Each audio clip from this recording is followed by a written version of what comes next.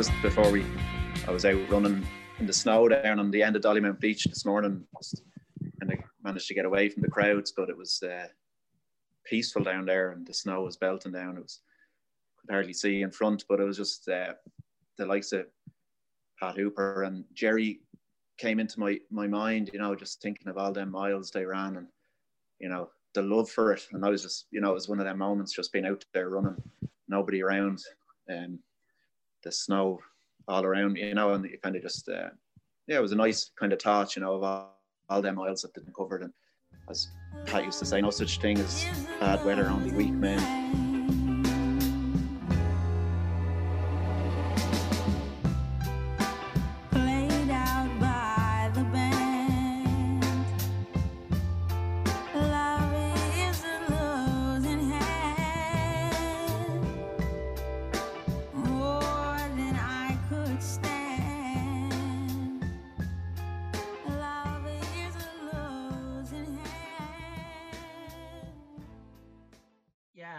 I've always liked that song, but there's a great line in that: over futile odds and laughed at by the gods, and now the final frame, love is a losing game. I always liked that kind of line because I think it sums up a lot of the runners, because I think really trying to make it as a runner is a lot like the sentiments expressed in that song, in terms of the chances are you're going to lose. And it's much like, I suppose, getting into a relationship is the chances are it's going to eventually go wrong and you're going to end up disappointed and hurt by the whole thing. But you do it anyway for the chance that it works and the chance that it's a dream and stuff. And my coach, Willie Logan, when I was a teenager, once said to me like that running is 95% disappointment. And he used to always say that. And I think as time went on, I learned the truth in that.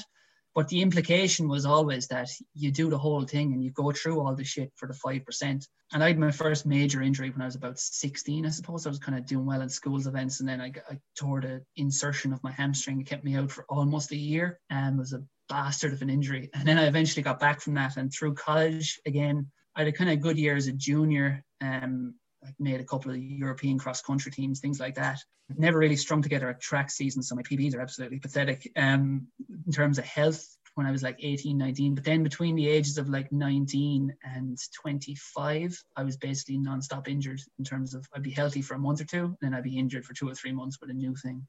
3 stress fractures, I had hip impingements, I had knee problems, SI joint problems, you name it, I pretty much had it. And then when I was about 25, I kind of got chronic overtraining syndrome. I came back after like a stomach bug, and I did a session, and I woke up floored then a few days later, and basically the fatigue didn't leave me for about a year, I would say.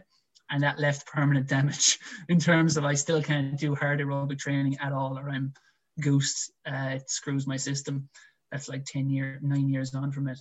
But I can still do easy runs and stuff like that, and the odd sort of short sprints and stuff. So like, I suppose for those years, that song by Amy Winehouse expressed the sentiments in terms of my attitude to running, which was that it's a losing game, and which I was one of the many people who tried to be good at it and failed to be good at it as a senior, in terms of things didn't go my way with injuries and health and the rest of it. But I could look back though and say I tried my very best. Like, obviously look back and with the wisdom of experience, there's things you do differently. But like I was, going to strength and conditioning specialists. I was going to Gerard Hartman, like for injury treatments, and some of the best doctors in Ireland and stuff. And I could look back, and I think really once you can look back without regrets, you'll be content in yourself. And I'm content in myself that when I look back on what I was as a runner, there's not much I do differently, and it wasn't for want of trying. I could say that I didn't make it. My body just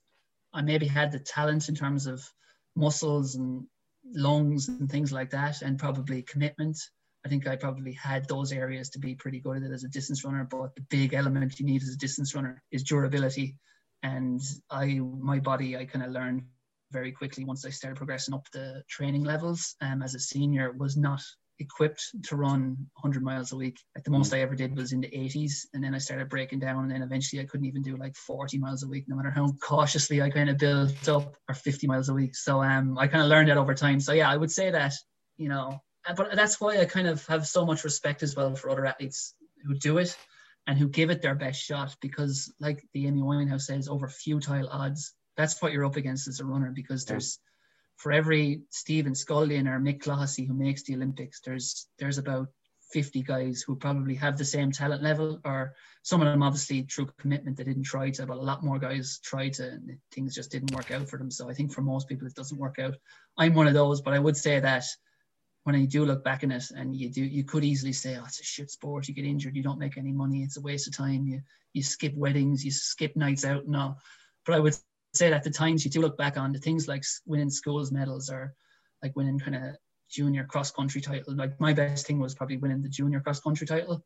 And I look back on that day and I remember my brothers were there and my mom was there and all my parents and stuff, and just been with them after the finish, and you just think those things make it worth it. And it doesn't, obviously it's not that high a level or anything, you're not running the Olympics and stuff, but you're just like, no, that for your own personal satisfaction, you're like, all the shite, all the money you wasted on physios and stuff, and all the kind of things you skipped to try to be good at running, you think back on those memories and you think like, yeah, that was probably worth it for those moments. And it's funny, I was interviewing Thomas Barr a few weeks ago talking about all the mental strain of running, and he was talking about like the stresses and all the crap you go through. And he kind of said something similar to my coach in terms of the 95% line, but then he said the moments you get though are so worth it. Like he said for him it was Berlin 2018 and Rio 2016, the Olympic final. He said those two moments of my career alone, if I did nothing else, are worth all the crap, all the rehab, all the injuries, all the slog down in the UL when it's piss and rain. He said it's all worth it for those moments. And I think that's what keeps us coming back, and that's why we love it, even if it often doesn't end the way we want it.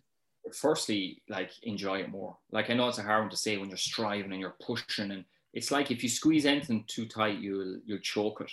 So it's to have a lighter touch and allow yourself to just explore who you are through your sport, and maybe allow yourself to reconnect with why you love the sport. What is it what's your why, I suppose, in why you're doing what you're doing? Like, what is it that gets you out running the roads? And just ask loads of questions. Why do I love this sport? Ask that question. Why am I in love with this? Why do I do this? And that might connect you to kind of the lightning in the bottle about your sport. And then I think the second thing is have other interests. Like, if you're all about running, someday you're going to get injured. So just cultivate other aspects to your personality, and that will help your running, because you will be a happier, more rounded individual. And then the one that I often, enjoy the fight that it takes with your mind. Like, your mind will always find a reason not to keep going in a race. And looking back, I say, geez, they were lovely little battles to win, where you set your mind, you know what, we're not going to die here. Nothing's going to happen. So we're going to keep going, and we're going to keep going again. And then when we don't think we can go anymore, we're going to keep going. So when you're on your way to win your 7th national title there, Carl Denny was on commentary, and he was saying that you'd find Rory Chester at a Munster road race or national championships. And as a teammate of yours, you always represent Ennistrack no matter whatever race it is. Where does that sense of responsibility and pride come from? Oh, God. Oh, Liam. I come with the tough questions, Rory. I mean, I'm not a soft podcast here. I come with the tough ones. I suppose it's because I sound like GA player now. No ill will towards GA players, but I suppose is the second or third word in every sentence. It comes from my family. I'm second eldest, but I would have started running, as I said, with my cousins, and then would have brought the lads with me, and I kind of became their sort of third parent, because in some ways, not to insult my parents at all, they did a great job with all of us. There's I think a 4 or 5 year age gap between me and my younger brother Dara, who would have run for the Irish team under 23 cross country in Bulgaria. So there's 5 years I think for me to Dara, and then 6, 7, they're all one after the other. There's 7 in my family, so the other 5 I would have kind of helped along, done different things with them, and sport would have been a big one for me. So I'd be helping them with running, with throwing a rugby ball, throwing a basketball, kicking a football. And then I suppose, like I said, there was the positive role models in the club. to help me along when I was the young lad, and I suppose I became the older fella, even though I'm really the older fella now. There's guys, I'm training with guys who are closer in age to my son than I am to them. But I feel like the old fella at this stage. The sense is, I suppose it is a sense of responsibility. I feel like I really want to compete for Ennistrack, and some of my best days in running were with Ennistrack. Like we came third in road relays. It was our first ever time getting a medal at road relays, and that was one of the best days I ever had running, because I was with my brothers, literally my brothers and my friends. And we didn't win, but you know, we're a small club, much smaller numbers than the big clubs in Ireland, and having the positive role models in the club kind of inspired me to be a role model. I draw from a role model, but inspired me to kind of hopefully lead by example anyway. Yeah. So then coaching in UL, was that something was coaching something you always saw yourself doing? Yeah. Through teaching, I suppose you kind of branch out into a lot of teachers branch out into coaching, I suppose. But I do a lot of coaching in the school that I teach in Gaelscoil Vihil, and I'd always thought of UL that there's something missing that could make UL really great in terms of distance running. Like they have it in sprinting. There's great sprinters being coached by Haley and Drew Harrison down there, but the same can be said for distance running, in that there's no reason why you can't have the best runners in UL and spread them out a bit. You know, like Matt Lockett is doing great work in Galway, so we can spread it out a little bit and make things a little bit more interesting, that it isn't just one university winning the whole time. And it'll make the standard much higher, because there's going to be more competition, and then that will lead to have people being able to run quicker times and more of them, and it's only going to be a positive thing. So, you know, it might give someone an option rather than go to America, or, well, very few go to England, but rather than go to America or England and like look at UL, you've got trails everywhere in every direction. You got a nice running track. I think geographically it's probably one of the best places to train. Yeah, it's very close. It's very central. Yeah, it's only, you know, it's maybe less than 2 hours from Dublin, isn't it? An hour and a half from Dublin, in terms of if you're going from the epicenter. But like in terms of Munster, it's one of the best places to go. I know Cork can take in a lot of people as well, but I'm just thinking in terms of facilities, like it's such a waste to have so much there and to have so few runners working together. So like the group that are there now, like we're meeting virtually, but we're meeting and we're keeping in touch, and there's a solid group there, a solid core who are they're tipping away every day, and I'm just trying to reiterate to them that, you know, it's day on day, just keep plugging away, and if one session isn't great, you know, keep at it. And like they're getting the results, we have had a few time trials in and out of various levels of COVID restrictions, and they're improving their times. So they're just egging to get a race, you know. They want to show their stuff, and hopefully they get the chance. Yeah, so our last race in normal times was the varsity cross country. UL were second for the first time in 11 years. And it's amazing how like just simply bringing a group together can achieve a great result. Yeah, it was a great day. Yeah, it was really enjoyable. Like, and the way you all ran as a team, like, you know, everybody was working together. There was 2s and 3s working together and pushing through. And obviously DCU would have been very, very difficult to beat on the day. But yeah, it was a great performance, and it's great to see. And there's no reason why they can't keep doing it. So your coaching style then, like from the various coaches you've had, and from Ennis to UL to St. Mary's, what's your coaching style, and who has inspired that? I suppose it's kind of a combination of everything I've seen, I suppose. And I wouldn't coach the athletes I coach as hard as I've trained, because it's been kind of insane at times, the things I've done to myself. So I'm definitely much more slowly with not, that's the wrong term, but more of a long-term approach with the people I'm kind of advising at the minute. And I'm I'm very positive. I'm not. I don't think I've come down on anyone yet. I haven't been in bad form with anyone yet. The only people I've been in bad form with is the people who've gotten in the way when the guys are out on the trails.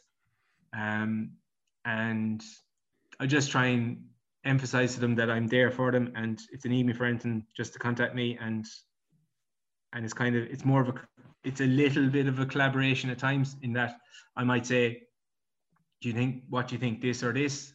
And then sometimes they might come to me and say, oh, I don't really feel like doing X run. I might do this run. And I generally say, yeah, that's fine, no bother. Yeah, go with that. Because, they're educated young men and women, and they know what they're doing as well. They just need someone to guide them and to put a bit of structure. If you got a bit of structure to your weeks and you keep at it continuously, you will get results. And so that's the way I approach it. Just kind of, it's a bit of a collaboration. I will tell them certain times, no, do this, but sometimes it's a collaboration, and I trust them and hope that they trust me too.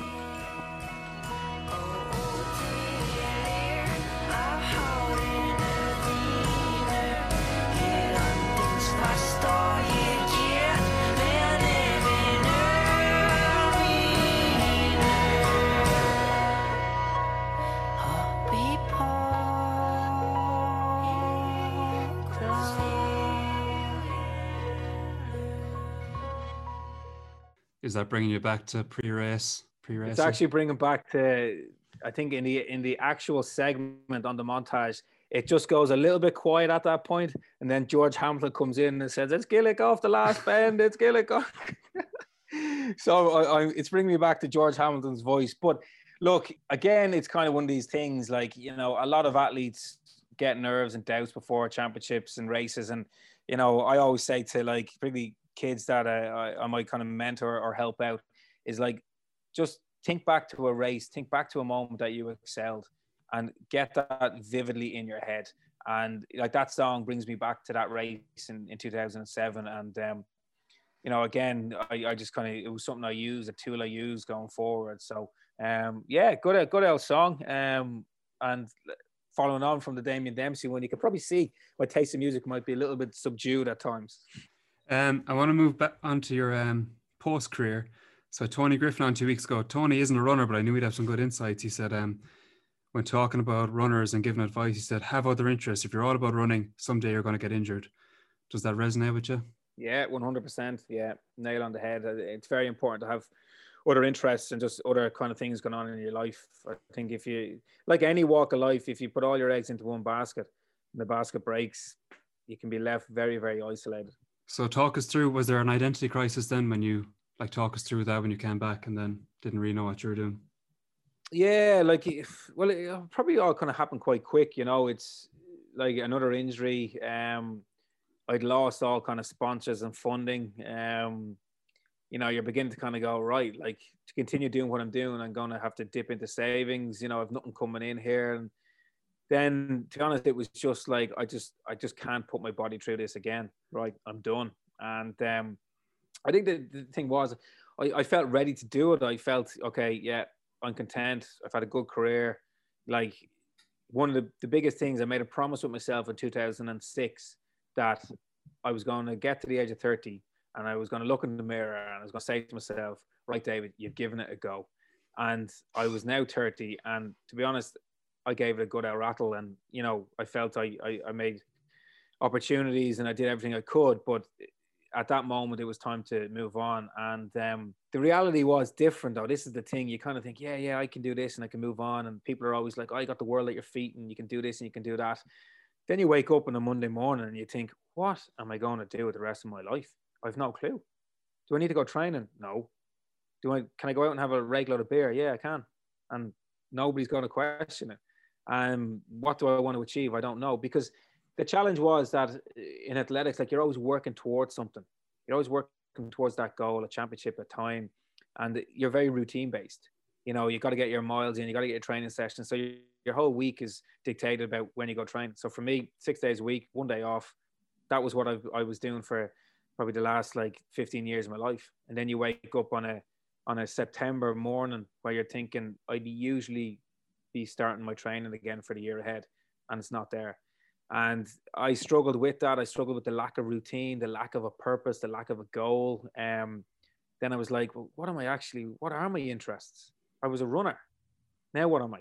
Yeah. And not really allowing myself to kind of explore probably over the previous years, I was now in a position where I didn't really know. I didn't know what my skills or expertise was. And look, I've studied, I have a degree, I got a master's and all that, but I was still a bit like, well, what do I want to do? And I can remember waking up like on a Saturday morning and turning to Charlotte and going, what do normal people do on a Saturday morning? Because for so many years, I was out training on a Saturday morning, you know, and Tuesday was my big session of the week and kind of things revolved off that. Now I was kind of waking up and just going, I don't need to be anywhere. And I found that weird. And I kind of struggled off the back of that. Then it was like, right, I need to get a job. So I got a job, and I got a job very easily. And I was still kind of a little bit involved in the sport as a result of it, but it wasn't fulfilling. I wasn't content. And that's where I suppose a lot of the kind of frustration and anger began to kind of fester, because I wasn't happy. I simply wasn't happy. And even though, you know, I walked into a job that had good money and all that, but like, I thought it was all about that. I thought, right, to be happy, I need money. Like money will be it. So I went chasing the dollar, you know, and it was never fulfilling. And I struggled that year. Then I got a new job, and again, it was the same scenario where I was going around in circles. And I suppose the internal battle was I was always searching for something that would fill that void. Like, I'll do this, or I'll do that, or I'll do that. And you're constantly going from one to the other, one for the other. And I think, you know, like, I stopped exercising. I went back and I dabbled a little bit in GAA. And it was more just to kind of do something different. And again, none of it was fulfilling. It was kind of, when I look back now, I was lost. I was so lost for probably almost 3 years. And again, I kind of disconnected. So once my athletics was over, I disconnected from all those people. You know, I wasn't in touch with my coach, the training group, you know, some of my teammates that I roomed with and stuff like that. I completely just cut the cord. And I found it really hard to talk to people about athletics. And as a result of that, I just didn't talk. I just didn't want, and you know, you talk about identity as well. I began to kind of disengage from friends and family because I didn't want all the questions. I didn't want to, like, oh, what do you do next, David? What are you going to do now? Or did you see your man who ran fast last week? It's like, oh, get me away from this. So I just stayed in the house, really, you know. And then look, you know, I've been open and honest. My kind of mental health deteriorated. I wasn't doing the things that I was doing for years, running, exercising, resting well, like the simple things. I just went the complete opposite. I was up late. I was always tired. I was always cranky. I began to comfort eat. Domino's Pizza. Every Tuesday, Domino's Pizza used to do 2 pizzas for the price of 1. So I'd be straight on the blower. Give us 2 large pizzas and a tub of Ben & Jerry's, and I'd just do the dog on it. And then it was like a couple of beers at the weekend, and you know, you're hungover on a Sunday, and it's just like, oh, who cares? I don't need to be anywhere, you know. And it's, you know, it just kind of manifested and kind of spiraled into depression, really, you know. And that's where I was. And I wasn't talking either. Like, that was the biggest thing for someone who was very much routine based, always had a goal, was always motivated, would always be looking for that constructive feedback from my coaches and the team around me. I didn't do any of that. I stopped talking. So yeah, it just felt very kind of isolated, and I struggled with that. I went from job, packed in the job, got a new job, and yeah, like it wasn't a great time. But the positive is that it got to a point where I kind of realized, Jesus, I need a bit of help here, you know. And that was when I got married in this time as well, you know. So all these positive things were going on in my life, but yeah, I just couldn't let go of my athletics. And I'd never debriefed. I'd never spoken about it. I literally went from, I'm retiring, 2 weeks later, I started a job, and I was sitting at on an office desk at a computer. And I can remember thinking, Jesus, like, how have I got here? What the hell's happening? And, you know, the funny thing was, like, you know, people just knew me as the new guy. And then they were like, oh, you used to run, did you? You know, and that was it. Yeah, I used to run. Like, you know, might as well be just a park runner, you know. And that was it. Like, nobody cared. And like, it's not saying that I think people should have cared. They shouldn't have, you know, but it was just, you've gone from such an intense environment to like literally now it's just like nothing. And that's the way it felt. It was just nothing. You thought it meant the world, and then the world didn't think much of it. And that's one big thing I learned, right? Like the world just keeps spinning, you know, and everyone's got their own stuff going on. And I think, you know, sometimes in elite sport, you think that it is the biggest thing and the most important thing in the whole wide world. And it's everyone else. It's their important thing too. And it's not. And that was probably a bit of a learning curve. I just finished a book. It's called The Empire of Depression, and he's a psychiatrist, and the whole book is basically about like what's the difference between feeling bad and being actually depressed. Are you able to describe how that feels, like the difference between just having a bad day and then the feeling of like a full-blown illness? Yeah, like, you know, I'll be honest with you, there was times where I just thought it was just this transition phase that I'd heard about and I'd read about, and you know, it happens to people. And I used to kind of keep saying to myself, like, oh, it's just transition, like it'll be all okay, it'll all be okay. And then what I found was it was every day. It wasn't just one day or like 1 week in the month. It was simply every single day. And I began having kind of panic attacks, just completely overwhelmed and not really. It was like, the best way to describe it now as a parent is like when your 2-year-old has a tantrum. You know, they can't really articulate what they're feeling or what they're trying to say, so they have a tantrum.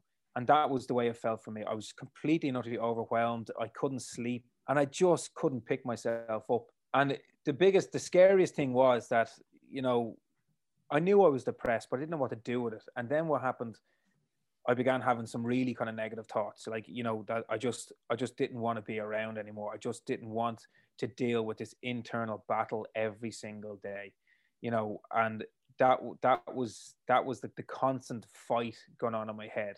It was just the two Davids just going hammer and tongs every single day. You're an idiot. You should have done this. You should have done that. And like, that was my reality every single day. And I think for me, that's the difference with just having a day to feeling depressed and suicidal at times, you know, because it just gets so much that I just wanted to quieten that voice inside my head. And I know, look, this is dark and this might be hard listening for a lot of people, but to be honest, this is the reality of a mental health crisis. And I'm sure, like, it's probably, I think people are struggling. I think more people are struggling than we actually realize now. Absolutely. Probably need to hear it. Like, and to be honest, like, it took me a long time to admit that I was depressed and to admit that I needed help. I used to literally firefight, right? I'd have this constant arguments going on in my head, and I'd be berating myself. I'd be in the car, and the job that I was doing, I was spending an awful lot of time by myself. I was driving the length and breadth of the country. And this is no lie. Like, I used to drive, one day I had to go all the way down to Tralee and back in a day. And I didn't listen to any radio stations. I didn't listen to any podcast, Spotify. All I listened to was me in my head absolutely berating myself and telling myself how useless I was. And that was a regular occurrence. That could have been every day. So you're coming home in the evening time, and, you know, you just, the person closest to me obviously was my wife, Charlotte. Like, she saw the reality of it, you know, but I put on the mask. Every day I get up, I put on this mask, and I go out and I'll be that jovial person and, you know, yeah, how's it going? Yeah, I'm David. Yeah, blah, blah, blah. Everything's all great. You get into a car, you go home, the mask comes off, and that was just the hard part of it. But I used to firefight till a Friday. Saturday, I was okay on a Saturday because I kind of felt like, well, everyone else is having a Saturday, so I can kind of take the foot off the pedal, you know, whereas Monday to Friday, it had to be more and more and more. Give me more and more and more. I need to be successful. Blah, blah, blah. Pressure. And then Sunday was the worst day of the week because I dreaded a Monday. I absolutely dreaded a Monday. And like I said, that went on for nearly 3 years, you know. It was grim. It was horrible. But do you feel like it was almost a trade-off between being so unbalanced in your athletics career and having achieved all that you did, that it was almost a trade-off that you had to fall that low from being so high? Yeah. I think, you know, when I look back at it, yeah. I think that's the way I kind of was as a person. There was times I was probably very intense in terms of my athletics. I was a perfectionist. I always wanted perfection in everything that I did, be it cooking a meal, be it my rest, recovery, my training. You know, like if one rep got away, and now I'm talking, let's say, for example, you know, 6x300, and I'm banging these out at world-class times. If one was 0.1 out of my target time, that used to eat me up for the whole week. It would dictate my mood and everything. And I probably was never learned to really kind of relax and unwind and flick the off switch. And I think that can have an impact on longevity and also I believe in terms of your physical longevity in a sport, you know, because you're the stress hormones, etc. And I think the way I was, that there was always going to be this massive come down, and I didn't prepare myself for it. I didn't kind of look for help or advice around that exit plan or that transition. I just kind of thought it'll be all right. I brush under the carpet, you move on. That's what you do. And I think, like, you know, advice for the next generation is to have that exit plan. Like, what are you going to do when it all ends? Because it will end, and it might end sooner than you think.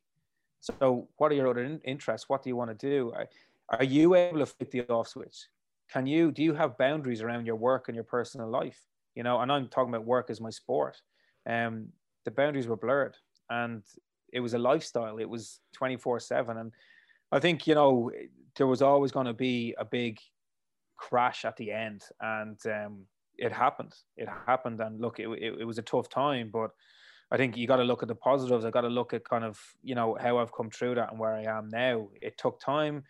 It took an awful lot of work. It's still something that I work on. I still go to a counselor. I go to a counselor once or twice a month. I go to the gym. I go running.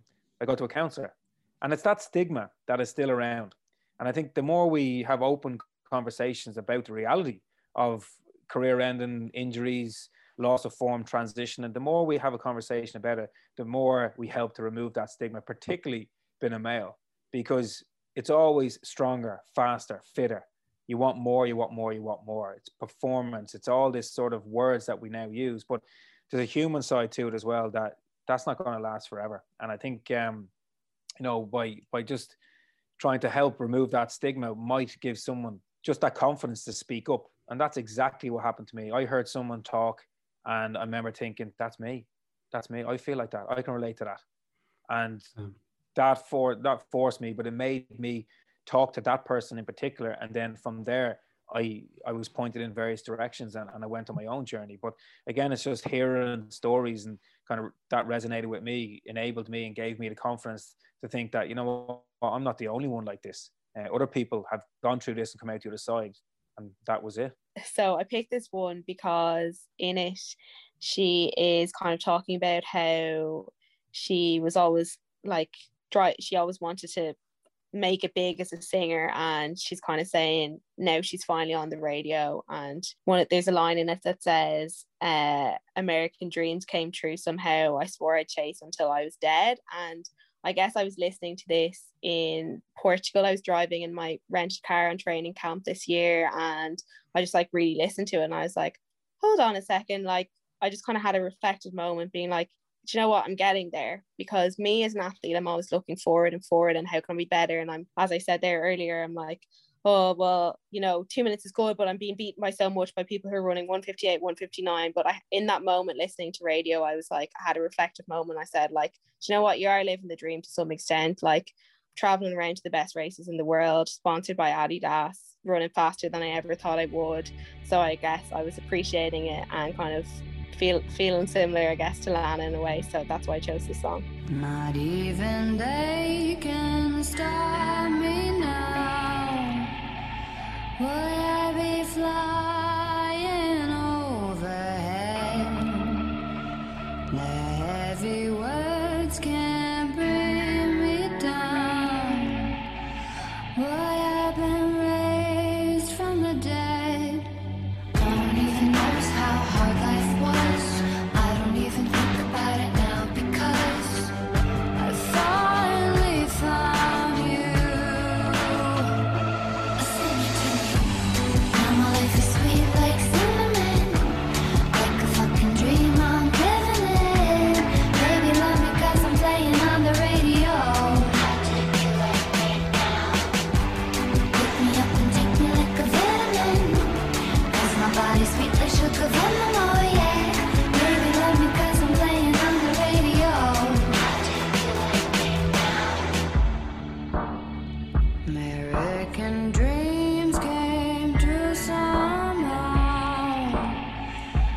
swore I'd chase until I was dead. I heard the streets were paved with gold. That's what my father said. No one even knows what life was like. Now I'm in LA and it's paradise. I finally found you. Sing it to me. Now my life is sweet like cinnamon, like a fucking dream I'm living in. Baby, love me 'cause I'm playing on the radio. I'll take you like rain now. Pick me up and take me like a vitamin. 'Cause my body's sweet as sugar venom, oh yeah. Baby, love me 'cause I'm playing on the So in November, I tuned into your Athletics Ireland Standing Proud webinar. How did that come about? Oh yeah, I suppose so. I suppose I would be fairly vocal with being LGBT, kind of on my social media and all of that. I'd be quite involved with the community centre here in Cork, Link, which caters for lesbian, bisexual women in Cork. And it was Athletics Ireland that got in touch with me to say that they were kind of partnering with Sporting Pride. So they do kind of, promoting sport in the LGBT community. And, it was Liliana O'Hora from Athletics Ireland who got in touch. She said, look, I know, you're LGBT and, you'd fit in really well here. To kind of be an ambassador for this, and would I be interested? And it's a great thing to be a part of. I think it's really important. If you're comfortable with it, to be out there and speak about your experiences, especially for young people who might be coming to terms with it themselves. I read Ina Reardon said it was like he was the first elite athlete to campaign on the issue. Did you find that surprising? Like in a way, not really. No, I mean, I know there are other LGBT athletes out there, but it's kind of, people tend to stay quiet about it. And I suppose there's probably a lot of reasons for that, I suppose being, high up in their sport, they just want to focus on that. And I suppose any negativity or anything outside of that does creep into the sport. So that's always something to be aware of. So it wasn't hugely surprising. For me, I just think I suppose the fact that I was out before, I suppose I really got into being an elite athlete maybe helped, rather than it being the other way around, if that makes sense. I think a lot of it was, I was fueled, we talked about kind of earlier on, kind of like despite that fueled me to run. Mm. And that fueled me. And then I got to a certain point where like I wanted to exercise that. So like I got to a point where I couldn't have. An external motivation all the time. Yeah, and it was never, we talk about kind of intrinsic motivation. I was always motivated to kind of like prove myself. Mm. I thought that once I did that, eureka, I'd be happy and it'll all be fine. And then I got to that pinnacle and I was like, no, like I've like kind of created bad relationships for myself with friends and everything because I've just been so driven onto this. I've suppressed probably a lot of what I should have been dealing with earlier in my life. And then I kind of thought that running would be the answer. And then when I got to the point where I was good, it wasn't the answer. And then I was sort of like, shit, if this isn't the answer, what is? Yeah. Is there an identity crisis then? Like, as we talked about at the start, like figuring out like, okay, who the fuck am I? Yeah, absolutely. I mean, like I've been like the runner. And then how can you be the runner, but also not enjoy like your success that you're having in it? Mm. Like people are going to get annoyed at you if you turn around and say, I actually don't enjoy this that much. Or it's never that I didn't enjoy it. Like I always like, it was always kind of the one non-negotiable I had when I was talking to my therapist, like, I'm not giving up running. Like that's not happening. Yeah. I'm going to, because I knew from when I was younger that I can enjoy running. I can feel great fulfillment from it.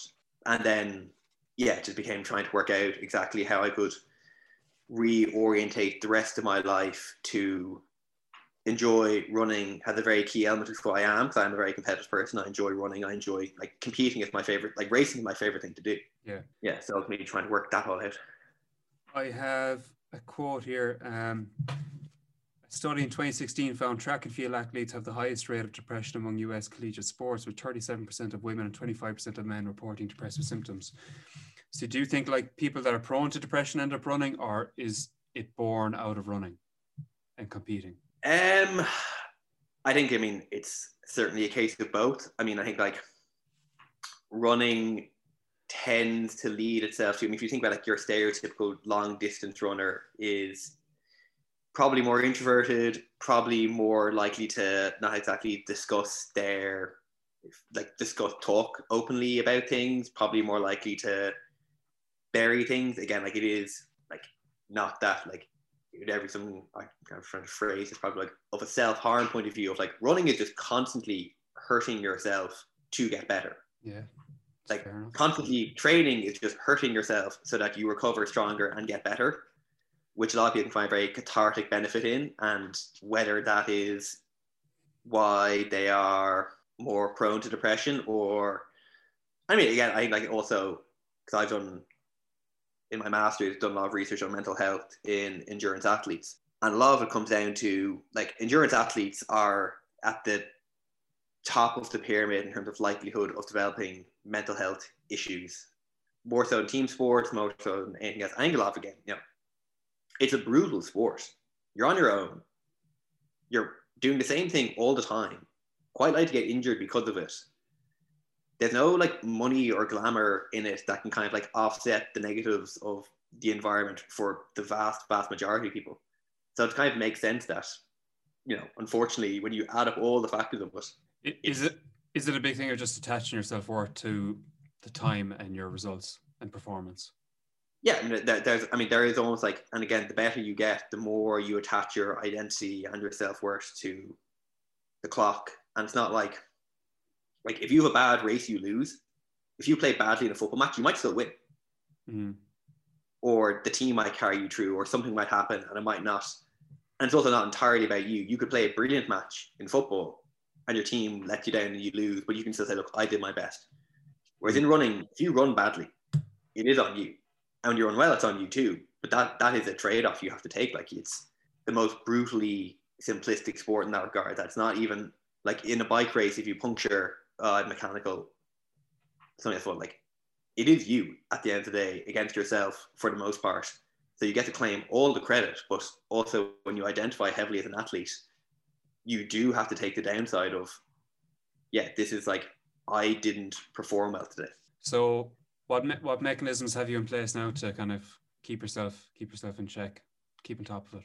I think just like being more honest with myself. And this is something, again, I kind of learned why being a full-time athlete wasn't very good for me. Like when I was working, if I had like a bad day at work, I was exhausted, I would just take a day off. Like I just wouldn't run for a day, maybe two. Mm. Whereas when you're a full-time athlete, you can't, like, I didn't feel I could do that. So again, just feeds into that guilt. So I just kind of like most of it just about looking after yourself. And that's almost like where the One Man Book Club actually stemmed out of. Yeah. Like as I've read, like one thing I enjoy is just like being able to go to somewhere quiet, have a drink and read my book and not have to run to it. Like I just like there's a place I used to go to in Dublin called Probe, which is no longer there. Like that was like my favorite place to go. Like that was like always like my mental health routine. Like if I just get through the day, if I go somewhere at lunchtime, I can just go there tonight. And people would worry about like self-medicating and all that with alcohol, but I just found like it was that contemplative space where even if I only read 10 pages, but just sat in this environment and could think and just be with myself and enjoy it. Like that's the one where like the book club became justification for going drinking on myself, on my own. Simple pleasures. Yeah, exactly. It made it more socially acceptable. It's not just me drinking alone. I'm doing it for an artistic purpose. But there was a good quote, that article in your fast running article. You referenced another article from the father of a teammate of yours that committed suicide, and it says it was based on the whole Prefontaine quote of what's the original quote? You've anything less than your best and sacrifice the gift. Yeah, and he's taken it as strive to be your best, but accept yourself for who you are. I think that's a much better approach. Yeah, I mean, like that. I mean, like obviously, Hale died just after I came back, so it was October 2016. So like he'd been on team with me for 2 or 3 years, and like that, obviously, it was actually like almost like between him and then when Scott Hutchinson died, I was like, no, like I can see, like almost see the garden path that I'm going down here if I don't fully like actually then like come out and be open about this to myself and everyone around me and say like, no, look, like I need to address this and make people aware of it in myself, because if I don't, it can go, you know, the ultimate end. Yeah, that was a great article. And then you did your thesis on you did a master's while you were in Waterford. You did a thesis on mental health training amongst coaches. Was that it? Yeah, so all about mental health literacy of Irish endurance coaches. What were your findings? That we have a lot of good, passionate coaches in the country who have received almost zero education in mental health literacy.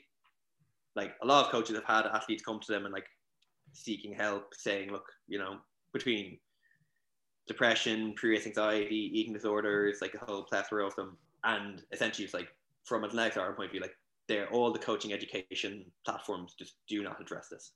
And all the documents you read about it says like, if you are a coach, you will be dealing with athletes who have mental health issues. And just trying to then put in place education. All the coaches said, look, yeah, we'd love, I mean, these are volunteer coaches who would love to have these programs in place where like just to know how you say, so it's not taboo. So you can actually ask the open question, and if somebody answers you in a certain way, you know, okay, here's how to help this. Not be a counselor, but just like, here is a counselor, here is a sports psychologist, here is somebody to talk to, and not just like a list of phone numbers, but actually like, I'll book an appointment with that person for you if you don't, like, if you're okay with that. Like actually just have that ability to like provide care for an athlete who's struggling. Because coaches want it. Coaches want to be able to provide care. I don't know, man. And it's funny, like the way things happen too, like, you know, things just happen, don't they? Like, you know, we plan and plan and plan. And when I look at how everything has turned out anyway, it's like a phone rings and there's an opportunity in the end of it. Like, you know, that's what's going to happen. And that's what's always happened. So all you can do is make the most of where you're at and then just, you know, let things happen from there. Some good life advice to end on. Christmas will break your heart if your world is feeling small and there's no one on your phone you feel close enough to call. Christmas will crush your soul like that laid-back rock and roll, but your body's getting old and it's much too tired to be so bold. Christmas can wreck your head like some listless, awkward sex, so you refuse to leave your bed and get depressed when no one checks. Yeah, Christmas will break your heart like the armies of the unrelenting dark. Once the peace talks fall apart, but still I'm coming home to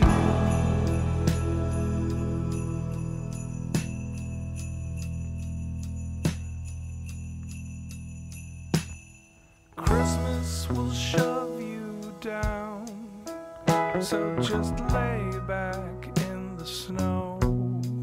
But that quiet wind won't wake what inside you has grown cold. And Christmas will drown your love like a storm down from above on your fading memories of a normal life. Oh,